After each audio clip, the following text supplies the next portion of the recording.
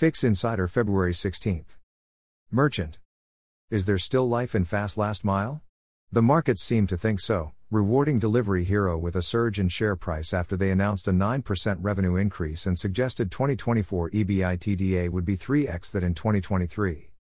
They also seem resigned to keeping their Asian brand Food Panda after the sale collapsed.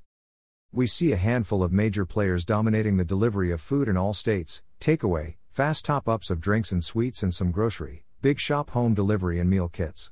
The challenge will be how they work with the big grocery retailers who see some or all of this as a core competence. Wish pioneered e-commerce and when floated in 2020 were valued at around $17 billion, though their IPO hiccuped on launch day. Since then the marketplace business has suffered as customers complained about goods that primarily came from China. Most of the million-plus sellers were Chinese. With stories about counterfeits and unhappy customers, Wish has dropped from app stores and search engine listings and entered a decline, resulting in a sale this week for $173 million, about 1% of the IPO value.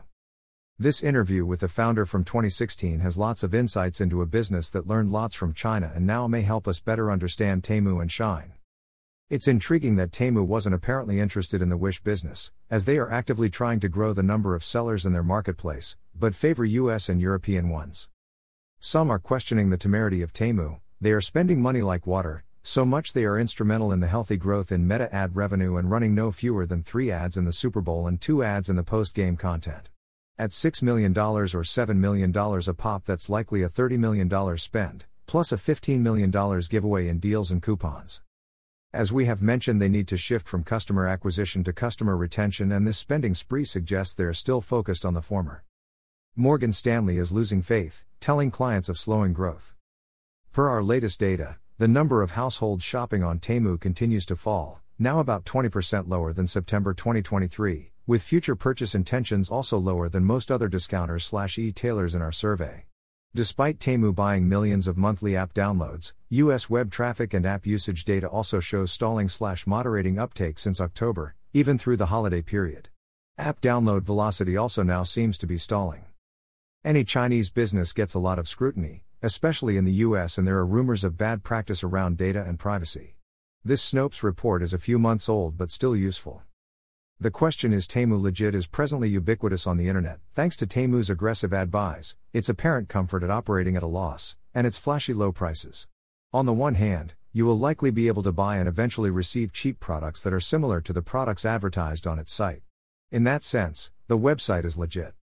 On the other hand, the methods Temu's parent company uses, including its open disregard for privacy regulation and its desire to cheat its competition and harvest personal data for profit, are extremely concerning to US security regulators. While there is presently no evidence that Temu itself is malware, the corporate history and business ethics of PDD Holdings makes these concerns legitimate, as well. One significant factor in the growth of both Temu and Shein is their reliance on the de minimis rule, meaning goods worth less than $800 avoid customs scrutiny and hence tariffs.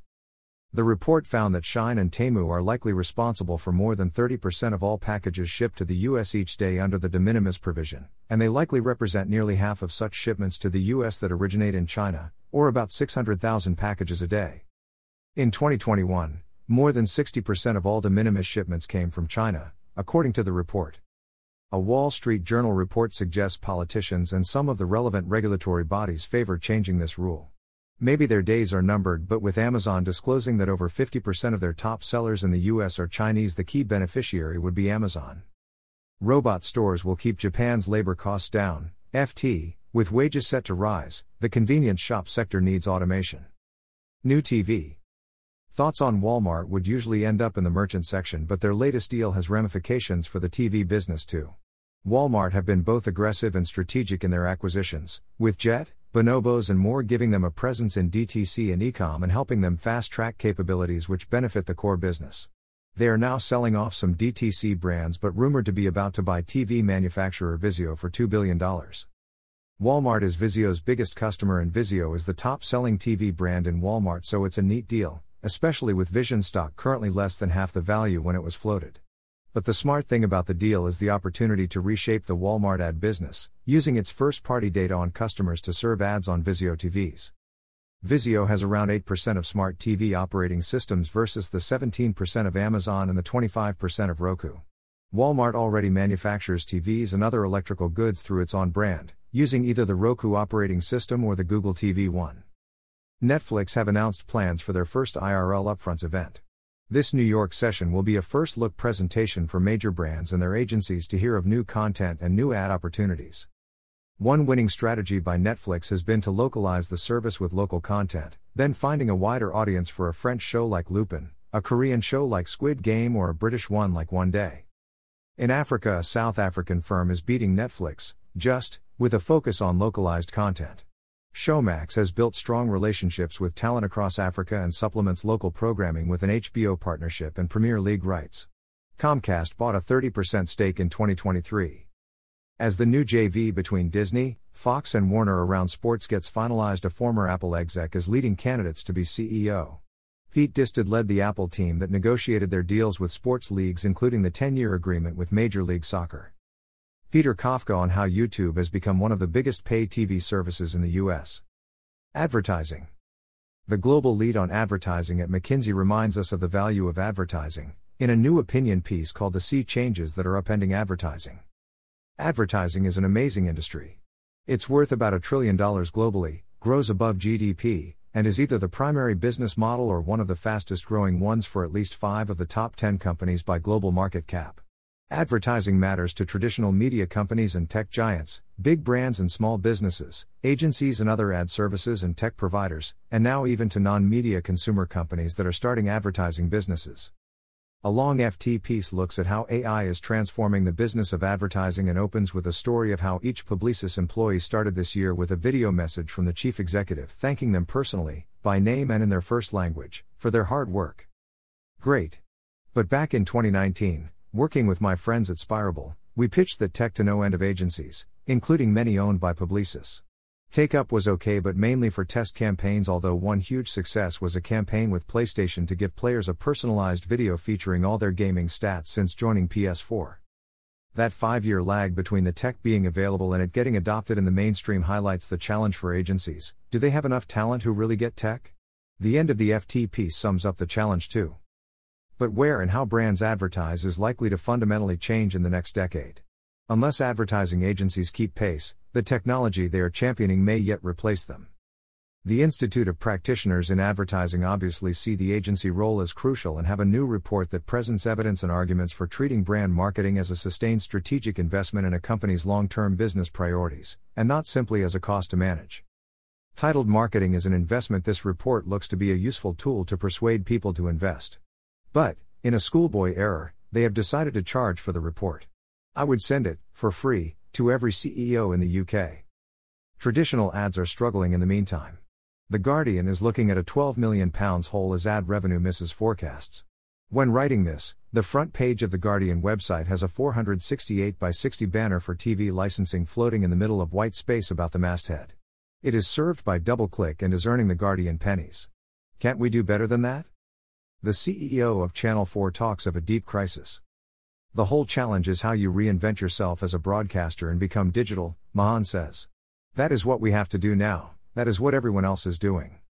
We get a lot of attention, but it is happening everywhere. It is exactly the same as has happened to retail and has happened to print, and I don't think it is easy. Compare us to others and I think we are well ahead. Channel 4 find that ads are out of touch with social class, badly used. They find that class is the last acceptable stereotype in the media industry, and representation and portrayal of working class people in advertising is both low and poor. And people still as ABC1 as a target. Is the media prepared for an extinction level event? The New Yorker ads are scarce, search and social traffic is dying, and readers are burned out. The future will require fundamentally rethinking the press's relationship to its audience. AI. Good article on how publishers are facing up to AI. Publishers and CEOs across the industry agree AI is an existential threat to the future of journalism, and their businesses have spent the past year wrestling with a conundrum: ink a deal with the AI players or fight it out in court. Do the CEOs and publishers of these trusted news brands prefer paying journalists salaries or attorney fees? Google are keeping up the momentum of the Gemini launch, with a Google exec being very sharing on Twitter. The FT asks the $1 trillion question: can OpenAI create superintelligence before it runs out of cash? The FT on Jason Rohrer and his chatbot that imitates the dead. Is it a good idea? TLDR, no. And this is more on the documentary based on the work of Rohrer, Eternal You. Next up, your chatbot wellness coach. Ad, tech. That sad little banner ad on the Guardian homepage is probably part of a buy across thousands of websites, with programmatic showing it wherever someone thought to be in the target audiences shows up. The Trade Desk are talking steps to make it easier to avoid this insanity with a curated set of 500 quality publications. And a Barry Diller-owned publisher shared good news. IAC-owned Meredith saw healthy margins, an increase in traffic and better ad pricing in Q4, which led to a 9% YoY increase in digital ad revenue to $284 million. Progress in retail media measurement, the IAB have shared their guidelines and Snap selects FOSFA as measurement partner for retail e-commerce. Good use case on how Bayer is using creative analytics to cure its data divide. TikTok seems to have a lot of far-right content, and this analysis of how far-right populist Alternative for Germany, UFT, uses the platform is disturbing. TikTok gurus made property investing look easy. I lost thousands, the economist on TikTok property guru Samuel leads. In our latest Good TikTok creative, we looked at how U.S. insurance firm State Farm were using TikTok to promote their Super Bowl ad, and it worked. The ad was the highest rated. The creator era is here, Taylor Swift, the Super Bowl, and the new centers of the media universe. New podcast where Benedict Evans goes hands-on with the Apple Vision Pro. Bloomsbury raises profit outlook as it hails phenomenon Sarah J. Maas and credits book talk as shaping the publishing industry more than you could imagine. FT. The Hubermanization of America, by Rex Woodbury, great example of the power of podcasting.